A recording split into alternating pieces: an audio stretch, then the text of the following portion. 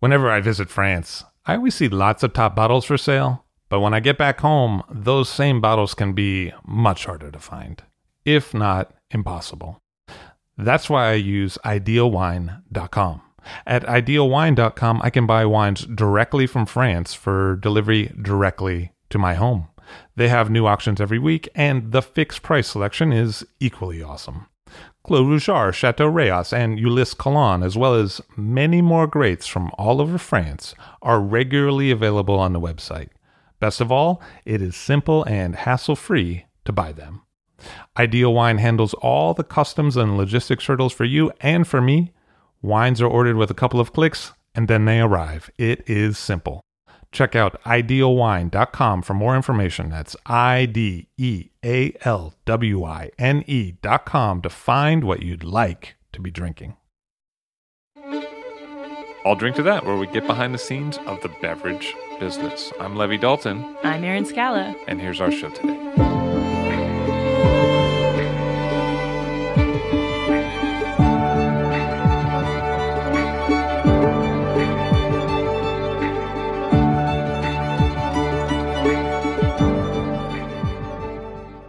Marie Véron of Chateau Bourgneuf, and then also Le Bernardin, where she's a sommelier. Hello, how are you? I'm good. Thank you, Levi. How are you? Very nice to see you. Nice to see you too. So you were born in 1985. Yes. I'm born in Pomerol, right bank of Bordeaux. What was that like? Being born? What was that? No, but I mean, what was it like as a kid? I think it went well. How was it like? It was, so I was surrounded by the vineyard. Chateau Bourgneuf, I'm the seventh generation. And the third kid, it's been, I didn't realize how lucky I was.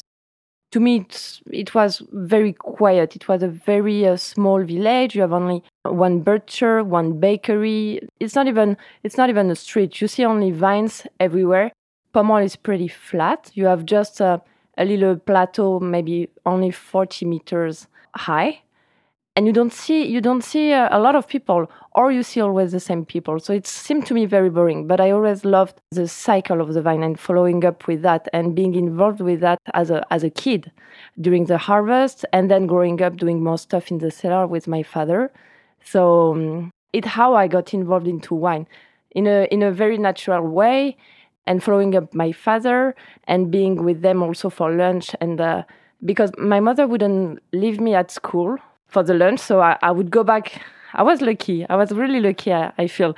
I would be at home to have my lunch with them and listening to them already speaking about wine all the time. It sounded boring. It was boring at some point. Sometimes I hated it. But looking back at it, I learned a lot already there because I was already smelling in their glass and I was already having a little micro sip. What was your dad like? I mean, what is he like? He is like a farmer. So my father doesn't travel. If you want to see him, you have to go there. He has no cell phone either, no email. So he's like a prehistoric animal. But it will teach you a lot about the history of the appellation, the history of the vineyard.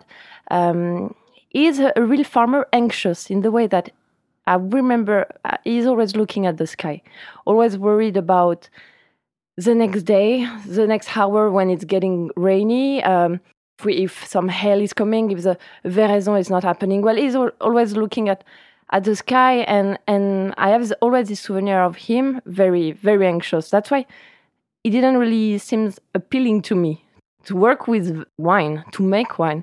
To me, it seemed very a source of anxiety.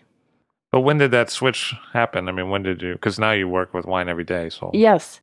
The fact to go away from Pomerol, I moved to Paris to study journalism. It was interesting, but lack of sense to me. So I was missing something.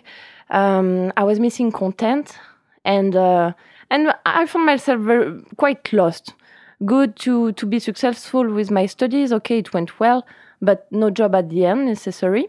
So after my license in journalism in Paris, I went back to Bordeaux and applied and started this study about wine marketing in a business school. So I wanted to mix my skills in journalism, in and in marketing and in business, but to wine. So how I went back to wine and being again in Bordeaux, it's been challenging for me because I was happy at the very first place to leave Bordeaux. But I went back and I think I started little by little to like it again, to love it again. Do you think there'd been some changes in the meantime? I mean, being born in 85, I feel like for the right bank, that was a period of real ascension for the wines. In a wine economy, I can imagine that there would be a lot of changes. Yes, it was a good time for Bordeaux. Both banks. It was a very good time, early 90s. Also a change in the vineyard, some harvest machine. You wouldn't see anymore some big machine, for instance, after the end of 80s.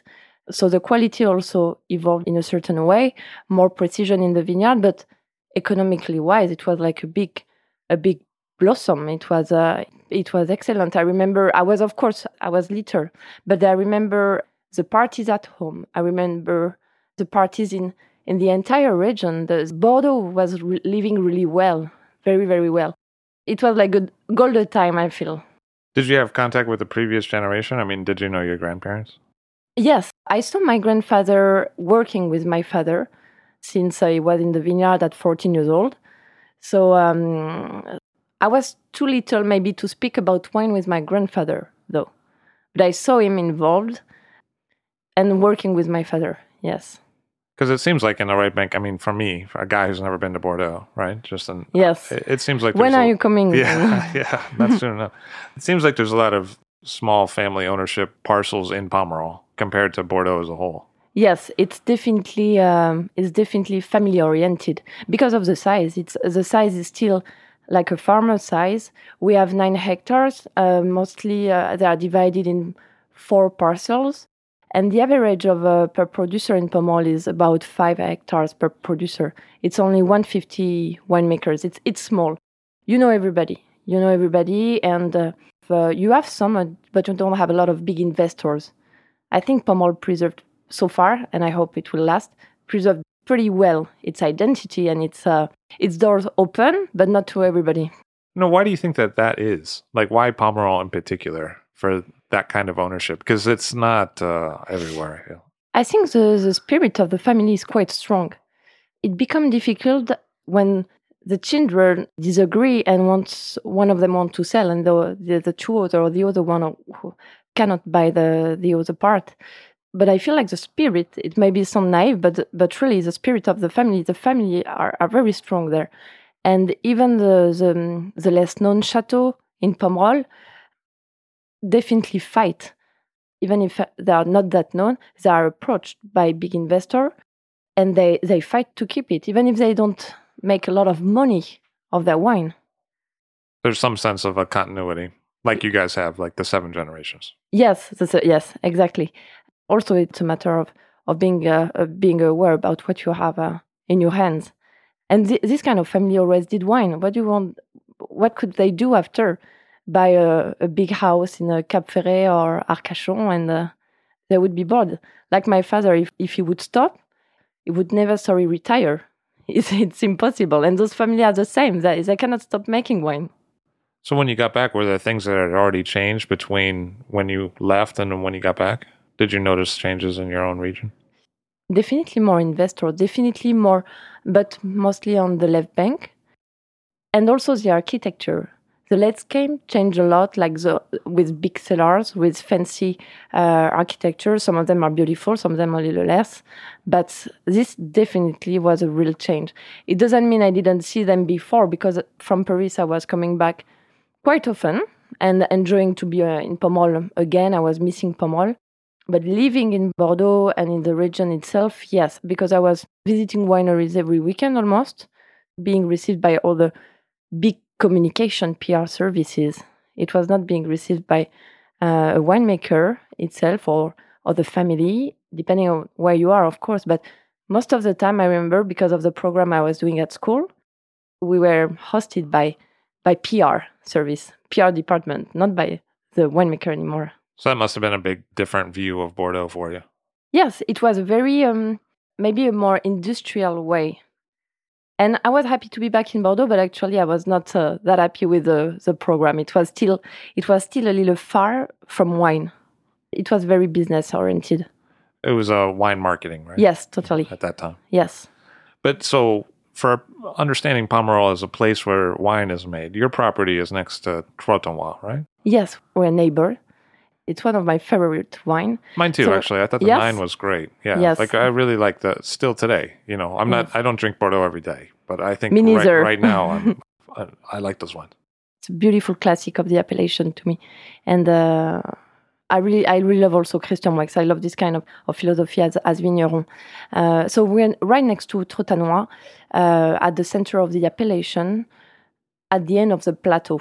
So we are surrounded by Trotanoy, a little bit of Chateau La Cabane, but that we don't know really well in New York, and a little bit of Chateau Nénin also, which has different parcels. And so if I were to better understand what that means in terms of the soil types, because they're varied, right, in Pomerol? Yes, even if it's very small, it's a beautiful patchwork of different kind of clays and gravels. Being close to Trotanoy, we have one parcel that touch the vines of Trotanoy. We share those beautiful gravels. We share this also beautiful blue clay, and then this very specific Crasse de Fer. So you find Crasse de Fer also in Tuscany, but I think that's it. And this is this oxidized iron that could apparently give this black truffle component when Pomerol gets some age. Oh, okay. So there's a little bit of a red soil and there's a blue soil. Absolutely, yes. Are those fermented separately or? Yes, we ferment the parcels separately. My father did it, but not necessarily every year. But my sister, since she arrived in 2008 to work with my father, she's doing that per parcel. Because that would be interesting to taste the differences. Yes, of course. We have to. And she created a second wine, so also it helps to identify really well the best parcel. It's 9 hectares, right, total? 9 hectares, yeah. Well, in a good year, it will be 35,000 bottles, in a good year. What have been the good years? What are some of your personal favorites? My favorite, I love 01. I really love 01, and I think it was so underestimated, but it's opening up so well now, and I prefer 01 than 2000, for instance. Like I love 2000 things. I'm more into this kind of vintage with maybe less, of course, less heat, not a less ripeness, but Merlot is so important. We kept freshness and acidity. I love those vintages. 9, 10, beautiful, of course, but we just need to forget them for now. There is no interest to open them now. But 12 has something interesting. And actually, I'm surprised, but I enjoy when I open a 12 lately. It's not ready, but it's showing quite elegant already. Is there a style for Pomerol in general, and then is there a Bourgneuf style? Like, are those two different things? Or I think Bourgneuf style is very close to Pomerol style. To me, it's the expression of a juicy and velvet Merlot. It has also this black currant and blackberries component. It has, with age, the black truffle to me, it's stunning. We have it a lot in Bourgneuf. We definitely have it a lot. And I'm lucky enough to taste a lot with my mother when I go back to Pomerol, and she of course exchanged so many wines with the other winemakers. I can taste Pomerol with age. And Trotanoy can have this black truffle too, but I find it a lot in Bourgneuf. So I would say Bourgneuf has this black truffle, yes, very strong, but the texture is a classic of Pomerol, with weight on your tongue, long finish, and very silky texture. So it's about 80-90% Merlot, right? Yeah, 90 Merlot, 10 Cabernet Franc. My sister Frédérique would like to raise the percentage of Cabernet Franc just to 15. It's not a big, it's not a big change, but it means a lot because it's dealing with my father. You know, it's not easy to work with your parents. What do you think Pomerol contributes to the grape variety? What does it bring to Merlot? It sounds maybe too obvious, but yes, Pomerol has this beautiful clay, the smected clay, the blue clay, that allow the Merlot to not overripe also, that keep freshness for the Merlot. It's, I always hear that it's easy to grow Merlot, that it's a grape that grow itself, that makes the wine itself. But it's easy to make a jam very fast. So we need this soil of Pomerol to make this kind of Merlot. It's totally related, it's totally connected. The specificity of this Merlot, it's thanks to the clay. And you have, of course, this beautiful expression of Merlot when you get at the top of the plateau with Vieux Château Certan, with Sertan de Mai, with Petrus, of course, if you can taste it. Trotanois again, of course. It's interesting with Pomerol because there's no classification like you'd find for the Left Bank or for Saint-Emilion. So does that imply that the people are different there? Like, does it imply that there's more community, or does it imply that there's less hierarchy within the social strata? Or on a daily life, I don't know if it implies if it changed anything, but it's definitely contribute to the identity of Pomerol. We always stepped out this classification call, and I'm glad we did. I'm glad the Syndicat Viticole stayed strong on that and didn't, because of course there were many temptations to create small groups within the appellation of the 5 prestigious Pomerol, the club of etc. But it's always stayed like this without classification. I think it's part of a huge identity of the appellation. I don't know if it changed something, but to be maybe it changed in a way that it makes Pomerol different than Bordeaux. And Bordeaux had a hard time lately, and I think Pomerol stayed maybe more approachable with that. So now that you work in the American market, because a lot of times with Pomerol we hear that a lot of the wines go to the northern countries and like Belgium. Yes. And maybe there's a traditional audience in England. But I think here, even with the esteem for Petrus and even with the big points that are given to properties like Trotanois and the wines there, I mean, you don't see the wines that much, right? Or do you? No, you're right. I don't see Pomerol a lot, actually. And when I speak to guests, they don't necessarily know Pomerol. If I say Saint-Emilion, so I say Saint-Emilion right away. I say Pomerol is next to Saint-Emilion, the neighbor appellation. Oh yes, of course, Saint-Emilion we know, but Pomerol is still not very well known here. It's a matter of quantity, maybe of volume. I think for me, speaking to you, I have an idea of what Pomerol is that's really pretty much wholly defined by the wines I've had. But what's it like to live there? I think you have to have good friends, good books. It's a farmer life like anywhere else. I think in a very small village. But what is impressive is to have this farmer life, and at some point to seeing those people coming from everywhere. So even if you stay on site, taking care of your vine, you have actually, and it's not a joke, the entire world coming to visit you. And that was really the funny part at home, because my father always thought that's why I don't need any cell phone. People are coming. That's fine. I don't need to travel, and I don't have time. I'm making my wine. I don't have time to travel. If they want to see me, they come, and that's it. So it would be paced by this kind of tasting of visits. Otherwise, it's all about your vines. But living in Pomerol, of course, it's beautiful. You have a very unique light, especially at the end of the afternoon. Always a little pink. This is a very unique light in Pomerol, and it's beautiful to grow up there. But it's quiet. But you have this whole other life, and a lot of it has to do with restaurants and meeting people from around the world. So how did the restaurant side of your life get started? I got involved in restaurant during the summer when I was in Saint-Emilion. I needed to make money for the summer, and I worked at L'Envers du Décor. I was back then student in Paris, just spending the summer at home in Pomerol, and L'Envers du Décor in Saint-Emilion, a great place to taste other wines than Bordeaux wines. It's really where I started to love also the restaurant atmosphere, the environment, the boiling energy you feel on the floor.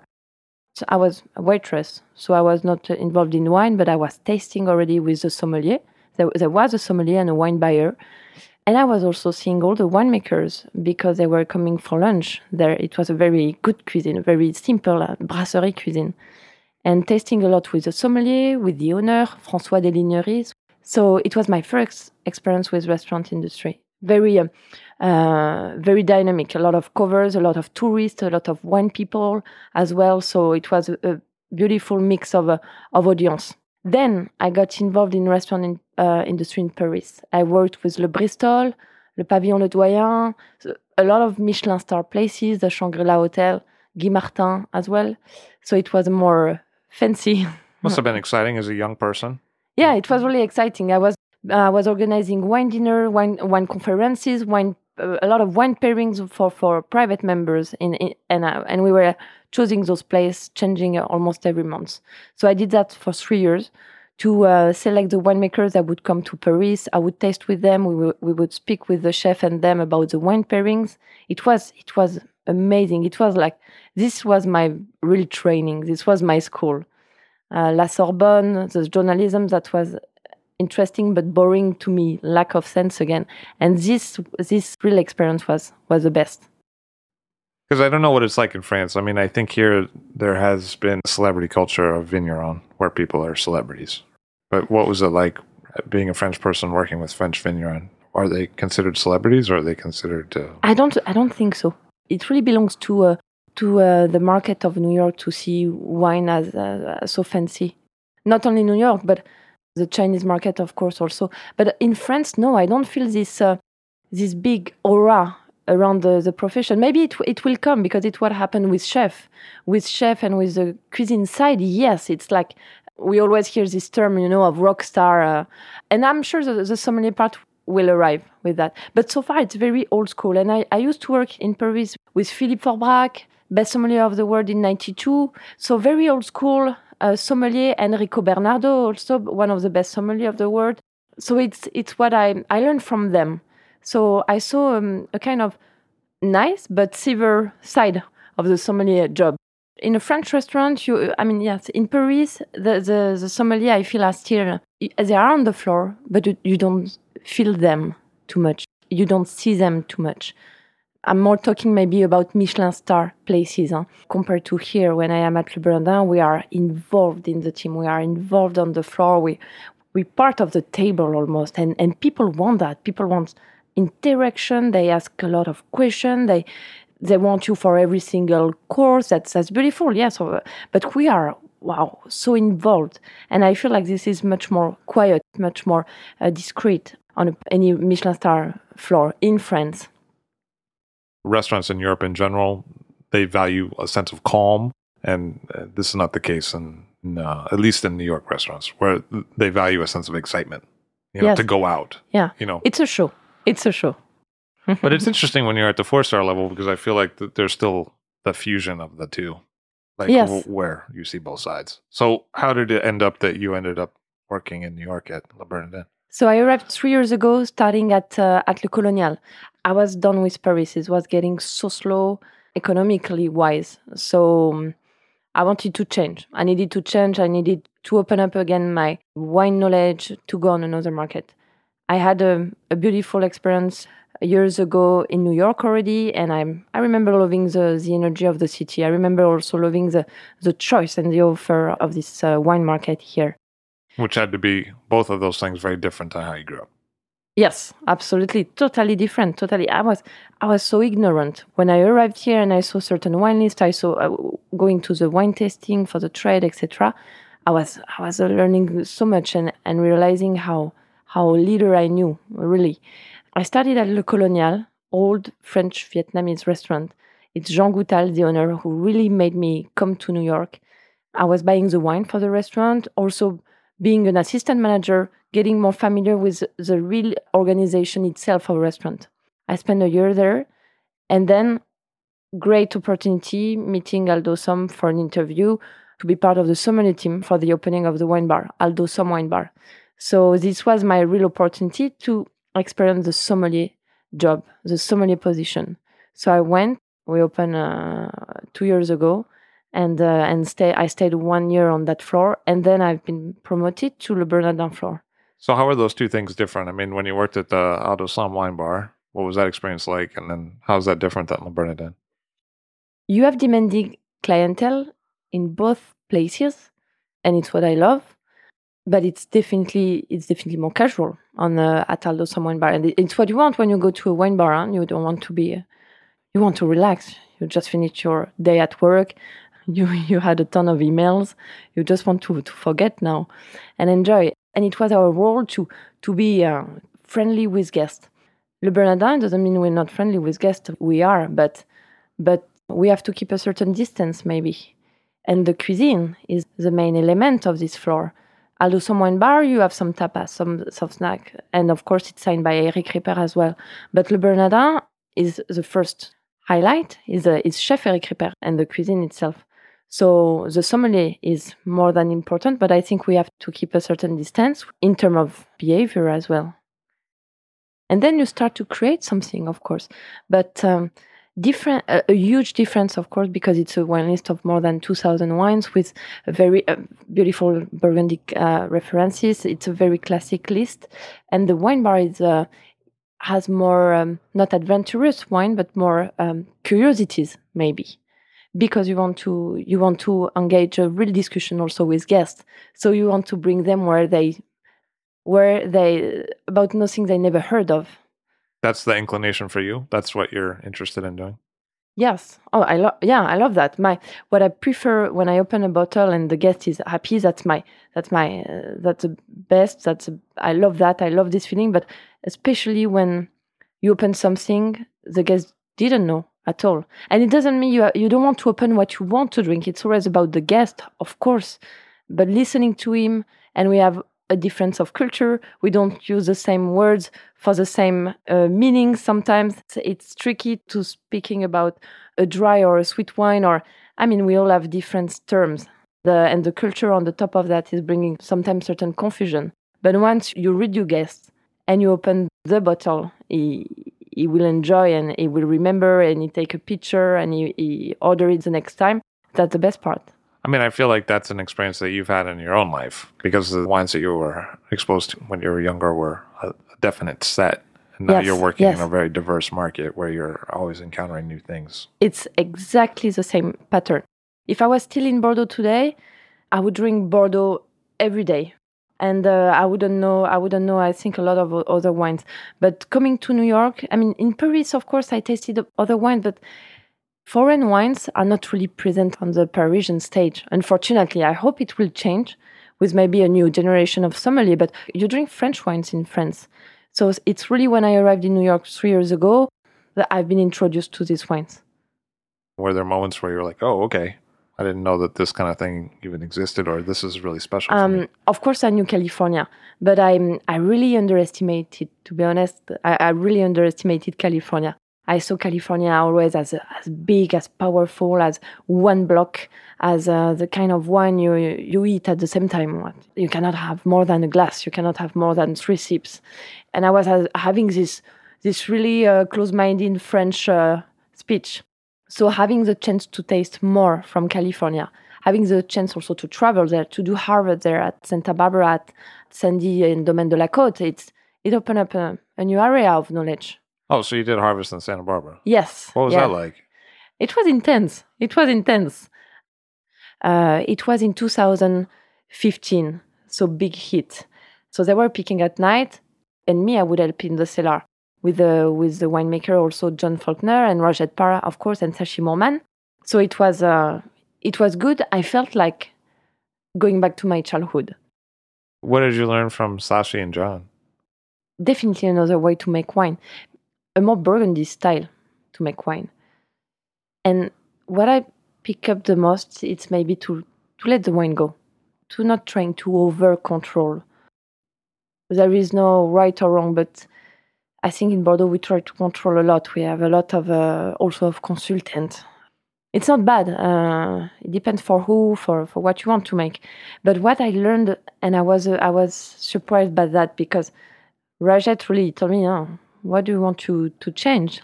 Let the wine do, not itself, but a little bit less interventionist from what I knew.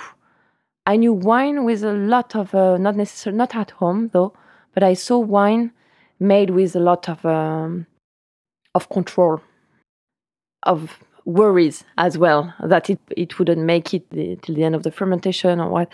And there I saw, okay, no added yeast, no chemicals, nothing, and it went well. I think you recently did some traveling back in France, right? Yes. So what was that like? I tried to drink as much as Bordeaux as I could because I don't drink Bordeaux here in New York. It's too expensive. Who has the space to have wine at home? Honestly, I have some, of course, but I cannot let them age. So I tried really to taste a lot of Bordeaux, to taste a lot with my parents, to taste a lot with my sister as well, because they drink much more Bordeaux than me. They have a much more sharp Bordeaux palate than me. I have it from my childhood, but I need to train myself more and more. And did you go to Dutrèves? I went to Dutrèves. Beautiful day. It was maybe I didn't expect that. We spent maybe 10 hours together. 10? Yes, 10. I think I never had as much as Beaujolais than that day. Beautiful to meet his daughter, Ophélie Dutrèves. They work really well together. Meeting also Alex Voilard, the son, and seeing this new generation of Fleury.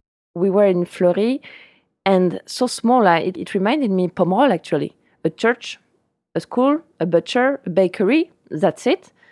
But a life. There was this bar.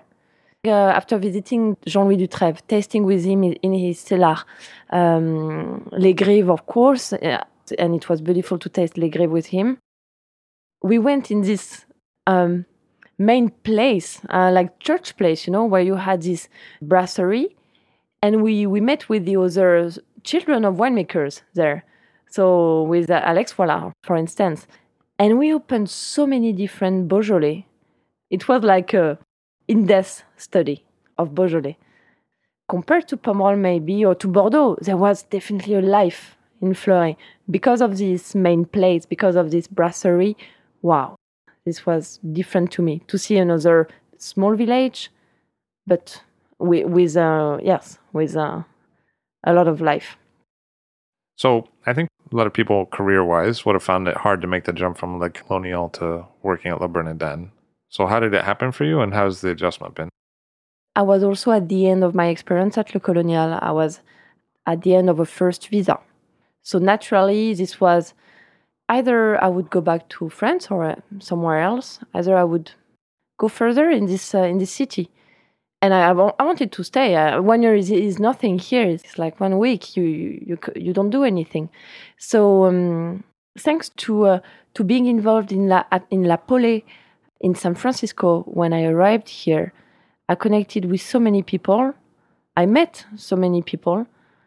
And I didn't really want to do that. It happened really naturally. I didn't want to be that person, who push to be introduced to him or her because it might happen something good to you or it's good to be connected with them. I didn't do that. But yes, I met people. I remember that's when we met. That's specifically when we met. Yes, exactly. And I didn't feel that you were... you're just kind of an open person that seemed nice to talk to. Is what my memory of that. Good. encounter. Thank you for that. So, unlike all those other people who push to meet me. No, not true, actually. I'm sure there are a lot. Yeah. More than you think. Sure. And it's how I've been introduced to Aldo. So what was the interview like with Aldo? Like, what did he ask you? It's fast, like Aldo some is. And straight to the point. Some question about wine, of course, but your background, quite classic.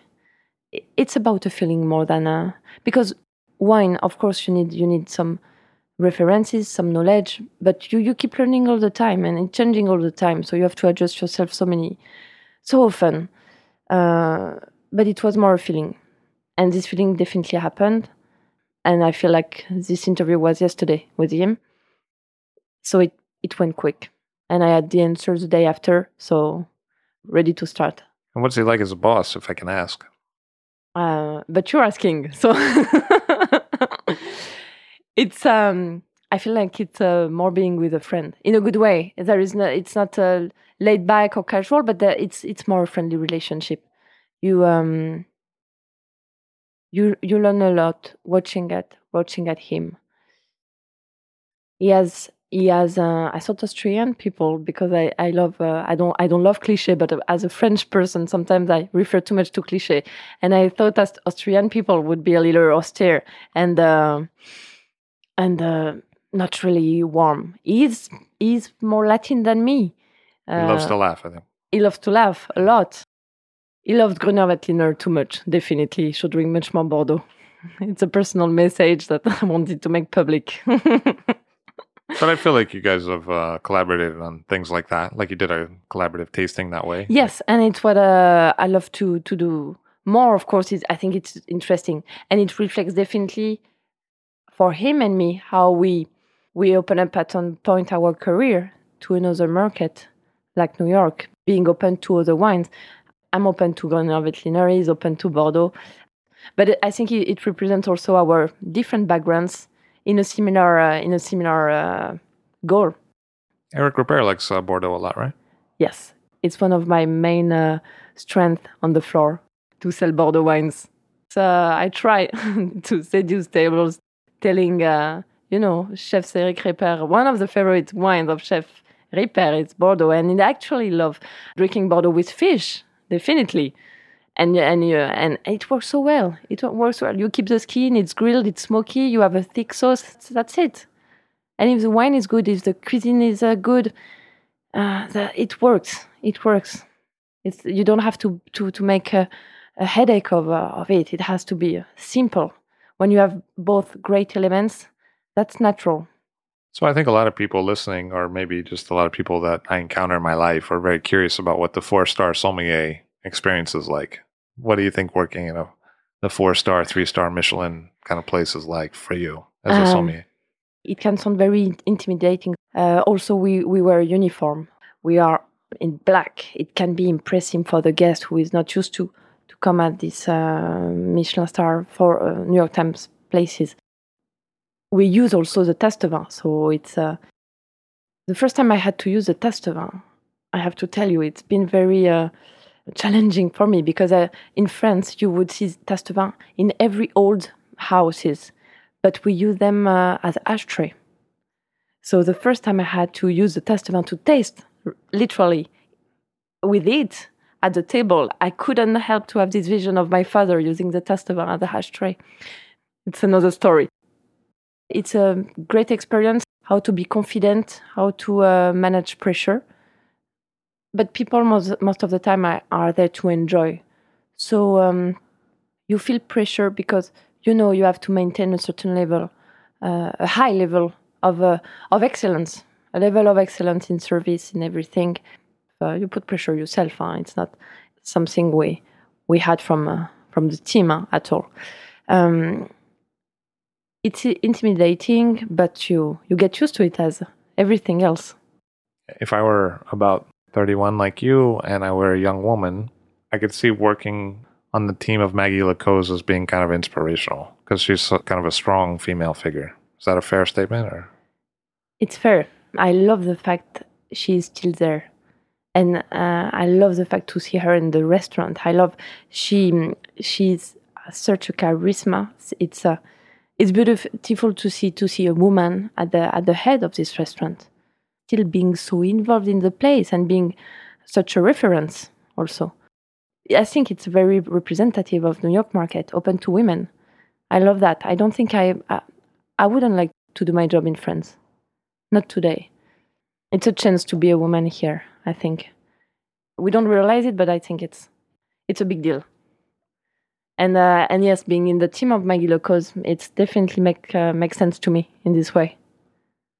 How was it with the customers? I know when I worked 4-star myself, it took me a while to understand what the people wanted at that level. Yeah. What do they expect? They expect the best. They expect the best. And I think it belongs more to New York, to this market. People here want the best all the time for everything in different areas, and they want to be the best. So when they arrive at even regular people or tourists or the person who come to celebrate something, they want the best experience. And without even noticing it has to be effortless. It has to be smooth. What have been the biggest challenges for you so far? The level of wine knowledge, maybe. That's funny to say that, because I think a lot of Americans would be like, well, I didn't grow up in wine. I didn't grow up at a winery, so I don't really know. But, that's our thing that we often overcompensate for by learning all these facts, right? Yeah, you learn really well, I think, here. I have with me in my blood this winemaking past. I mean, seeing everything from the winemaking. But all the theory part, it's here that I learn, actually. So What was the question again? Oh, what the bigger challenges were. The level of wine knowledge. I think hard competition in its city. I love that. Competition in a good way, huh? But the level of knowledge from, we are so many sommeliers here, older or younger. I mean, the level is high. And working with such a big list, how do you keep up with more than 2,000 wines? You just throw yourself in it and you try to not panic. So maybe trying to not panic, it was what I learned the most so far. Oh, really? There was a level of confidence I had to compensate a little bit with that. That's again funny because if I had one stereotype about French and maybe French women, it's that they're very confident. We play well. Yeah. So, how long has it been now at Le Bernardin? Le Bernardin, a year. Okay. A year at at Aldo Some Wine Bar, a year at Le Bernardin. And where do you think this is going to go? I mean, what's the goal at this point? Should I announce today that I will steal Aldo's place? No, no, I don't want to. Do you think it's always going to be restaurants for you? Or? No, it will be an experience. How long? I don't have the answer yet, but I want to. I want to experience also the winemaking again. It's still something that I need to figure out, but I love to have different projects at the same time. And I think human being, we have so many sides and so many skills. I don't want to limit myself to only one side, please no. So sommelier on the floor will be for a certain moment, and how long I don't know. But so far I'm at Le Bernardin. So far I'm there. And then, because it's always interesting to ask, well, what do you think about American wine culture, like the culture of wine here? I think there is a great story. There is definitely something very strong post-prohibition, all the Californian way also to make wine, and this vision of wine that they are so free to me to make wine with less rules that we have in France. It's more an open way to make wine. I feel like you have more possibilities to make wine in California, for instance, than in very controlled appellation under European system. So the culture here is more, it reflects this. The culture of wine here is more open and more dynamic, more young, but not less serious. Very serious. There is definitely big backbones, I feel, to this wine culture. By leaving her winemaking home, Marie Véron found out that she'd like to make wine. Thank you very much for being here today. Thank you, Lévi. Thank you very much. Marie Véron of Chateau Bourgneuf in Pomerol and also Le Bernardin restaurant here in New York. All Drink to That is hosted and produced by myself, Lévi Dalton. Aaron Scala has contributed original pieces. Editorial assistance has been provided by Bill Kimsey. The show music was performed and composed by Rob Moose and Thomas Bartlett. Show artwork by Alicia Tenoyan. T-shirts, sweatshirts, coffee mugs, and so much more, including show stickers, notebooks, and even gift wrap are available for sale if you check the show website, alldrinktothatpod.com. That's ILL, drinktothatpod.com, which is the same place you'd go to sign up for our email list or to make one of the crucially important donations that help keep this show operating. You can donate from anywhere using PayPal or Stripe on the show website. Remember to hit subscribe or to follow this show in your favorite podcast app, please. That's super important to see every episode. And thank you for listening.